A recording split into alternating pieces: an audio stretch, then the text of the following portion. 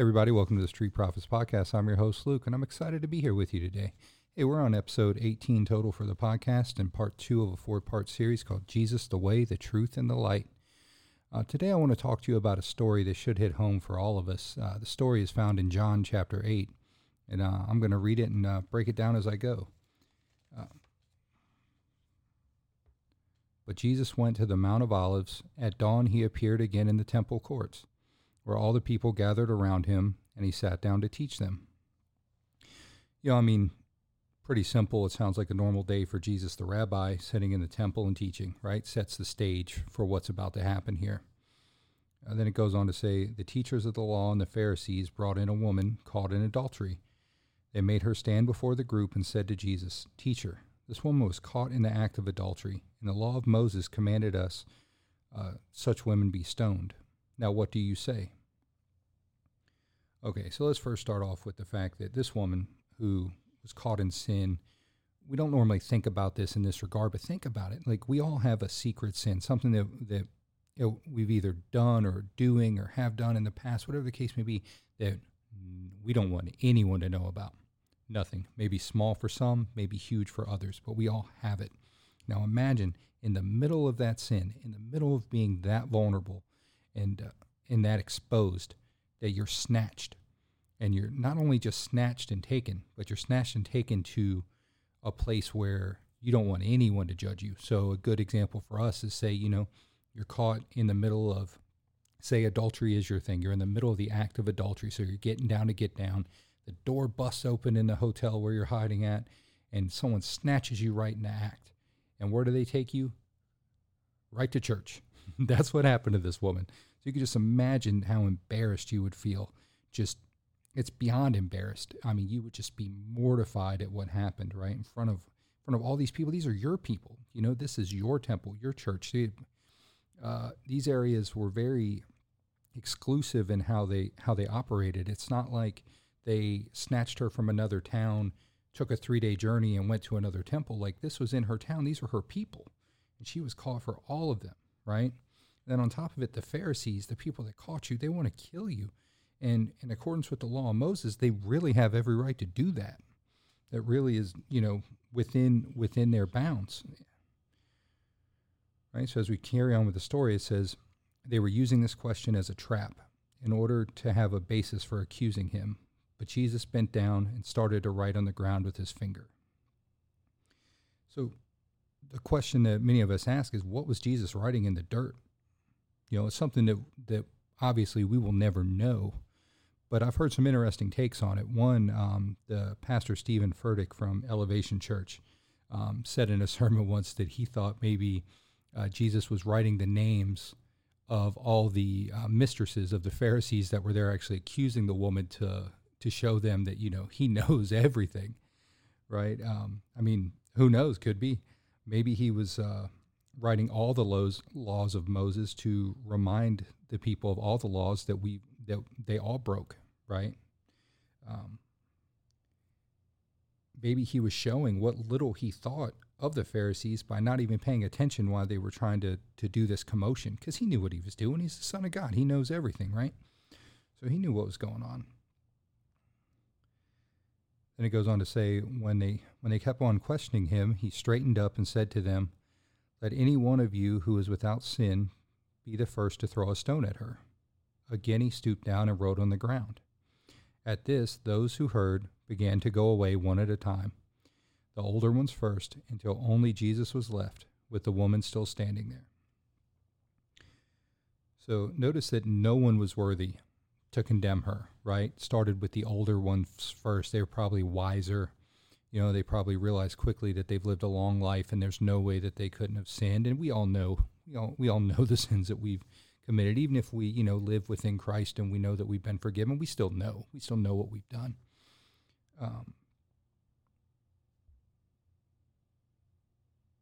Jesus, the real question, and something that hit me when I was reading this story, was the fact that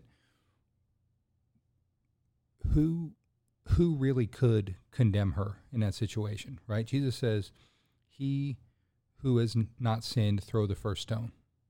Well, the answer is Jesus. Jesus is the only one that of us ever to have lived a perfect life, a blameless life, right? He's the perfect lamb sacrifice for our sins. So he could have, but the question is, did he? And the answer is no. No, he did not. Going on with the story, says Jesus straightened up and asked her, "Woman, where are they? Has no one condemned you?"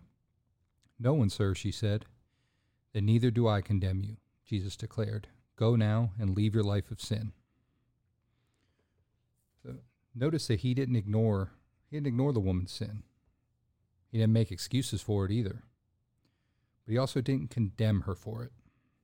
That's a very important part of the story that we're going to get to here. So let's talk about condemnation, right? Because there's a difference between condemnation and conviction, right? Condemnation means to consider something worthy of punishment, right? It leaves you feeling ashamed, guilt-ridden, and hopeless, essentially, right? That's condemnation. You're condemned. There is no option. There is no thing. You are guilty. You're awaiting for your punishment, right? But Romans 8 teaches us that, therefore, there is no condemnation for those who are in Christ Jesus. So we know right now as believers that we are safe from condemnation because we believe in Christ Jesus. It's a very powerful statement that we need to recognize as believers. So if Jesus doesn't condemn us, then what does he do? And the answer is he convicts us, right? And conviction means to bring something to light in order to correct it. So the difference between that is it leaves you feeling a sense of hope, gives you a way forward, that you know that even though you've sinned, and even though you are guilty of punishment, that punishment is paid for through Christ Jesus, and therefore you have a hope, you have a fresh start, right? So Jesus saves us from condemnation through his sacrifice for us. He didn't do that for us to die, but to have eternal life. He gives us a chance to start fresh. By repentance and further into sanctification, we can also go in peace and sin no more, like the adulterer from the story, right? Knowing that even if we sin again, that his sacrifice was so great, and his grace, knowing no bounds, will be there to catch us and to give us the chance to start fresh again. We can therefore live in peace, knowing that any feeling of guilt and condemnation is not from God. Condemnation comes from the evil one. It's there to trap us. It's there to make us feel guilt and shame and to think that there's no way forward in our lives because of what we've done. It's not from God. And that's the point I wanted to get across here through the story, is that as we live our life, we're filled with the Holy Spirit.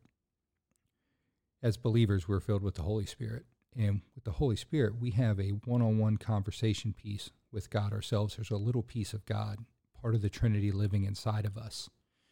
And when we do sin, which will happen, we all try through sanctification to live our lives in a way where the sin becomes less and less. But being human, it's bound to happen where we will eventually sin again. As we go through that process, we have to realize that the things that we hear inside our head are not always from God.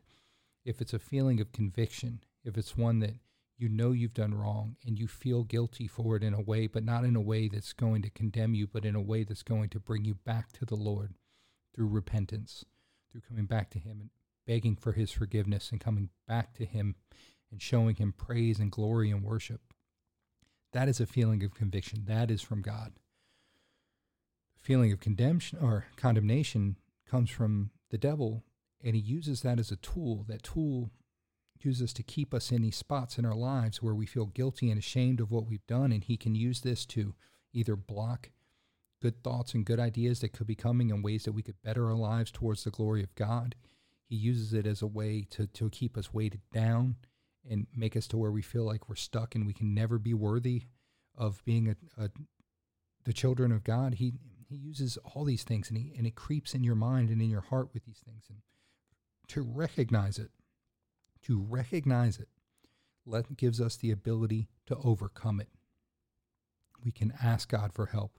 We can disregard those feelings because they are not from God. And from recognizing that, they lose all power. lose all power for the devil to use that tool that he has to try to take over our feelings and our thoughts. And that is a very, very big step, because any tool we can take away from the devil is another arrow in our quiver to help fight the battle of good versus evil that we're all here doing on this earth. We see examples time and time again of people that are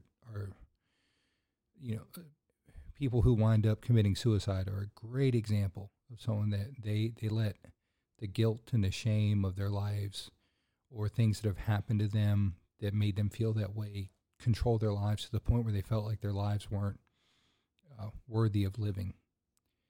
What could their lives have been if they would have realized that those thoughts are thoughts from the devil, that they're not real, they're not from God. They're not the truth. The truth is the light. The light is Jesus.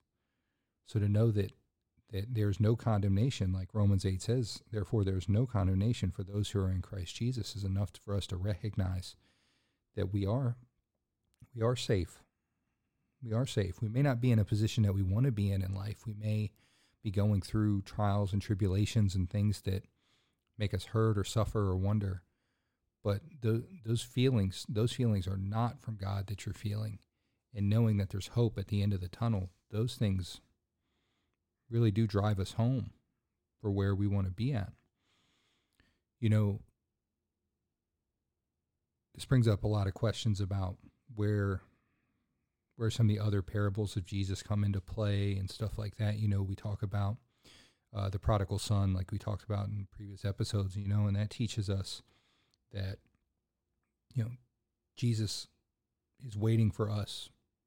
God is waiting for us to come home no matter how far we failed. So this and that tie in together, because those feelings that the prodigal son thought in the story, where he thought that his dad would never accept him as a son, so he was going to try to come back as a servant. Those are feelings of condemnation. Those are from the evil one. Those are what we need to recognize. We have the story of the woman in the well, right? The Samaritan woman at the well. Sometimes these feelings that we feel, this condemnation, doesn't always even come from ourselves. Sometimes those feelings can come from others. If you break down the story at the woman at the well, right? The disciples and Jesus, they get to the town, they get to the well, and the disciples go off to go get something to eat, right? Jesus is there because he knows the woman's coming, and he's there to talk to her. But when they come back and they see him talking to this woman, it talks about the fact that they were surprised. They were surprised to see him talking to that Samaritan woman. Even though they might not necessarily have meant it, those thoughts of being surprised, why would he talk to her? He shouldn't be talking to her. He's better than her. Those are thoughts of condemnation. Those are examples of thoughts that come from the evil one, and ones that we need to recognize in ourselves and from others and disregard them because they do not come from Jesus. Wrapping all this up, it comes to the simple fact that it tells us in the Bible that, there's 99 or there's 100 sheep and one go missing. The good shepherd, who is Jesus, will leave the 99 to go find the one. He will go find you, and he won't condemn you. He will convict you to be better. He will pay the price for your sin. He has paid the price of your sin with his own death and resurrection. He was the sacrifice for your sins. In that, you can learn to live with a freedom that everything's going to be okay, and you don't have to live with the burden of sin and pain in your life. You can live in the hope and the truth and the glory that is Jesus Christ. I hope that you all take a chance and look at your life and realize what sins are holding you down and what condemnation that you're feeling from the evil one that's holding you down in your life. Maybe the thoughts that you're not good enough for something, maybe those thoughts you realize through this podcast aren't real. That you are good enough. That you were good enough for Jesus Christ to die for you. So you have to be good enough for that job that you're scared to interview for. You have to be good enough for your family that you feel like you shame them by living your life in a bad way and you've broken a relationship with them. You have to realize that you're worthy of all those things. You are a child of God, and you cannot let the thoughts and the fears of condemnation keep you from the life that God wants for you. So with that being said, I hope that all of you, if you find those sins and you find those fears, that you pray and you repent for those sins and you ask God for forgiveness and you ask him for a way forward. You ask him to find the direction that you're supposed to go, and then you go without fear and you go without shame and you walk in the light that Jesus has died for you to have. And you live the life in freedom that he wants you to have. So let's go ahead and end this bad boy in prayer. Dear Heavenly Father, I want to thank you for this time we have with all the listeners here today, Lord. I thank you for opening up our hearts and minds to show us that the sins we have, that they're not the death of us, that their penalty is death, but you paid that for us. And that through that we can live a life of freedom, knowing that through your grace and glory and love, that we can be anything that you desired for us to be. I thank you for that. I thank you for the opportunity to share that message. And I hope that it touches one person. One person listening to this makes it all worthwhile. We thank you, we love you, and we pray that we can do all things through you. It's in Jesus' almighty and all-powerful name we pray. Amen.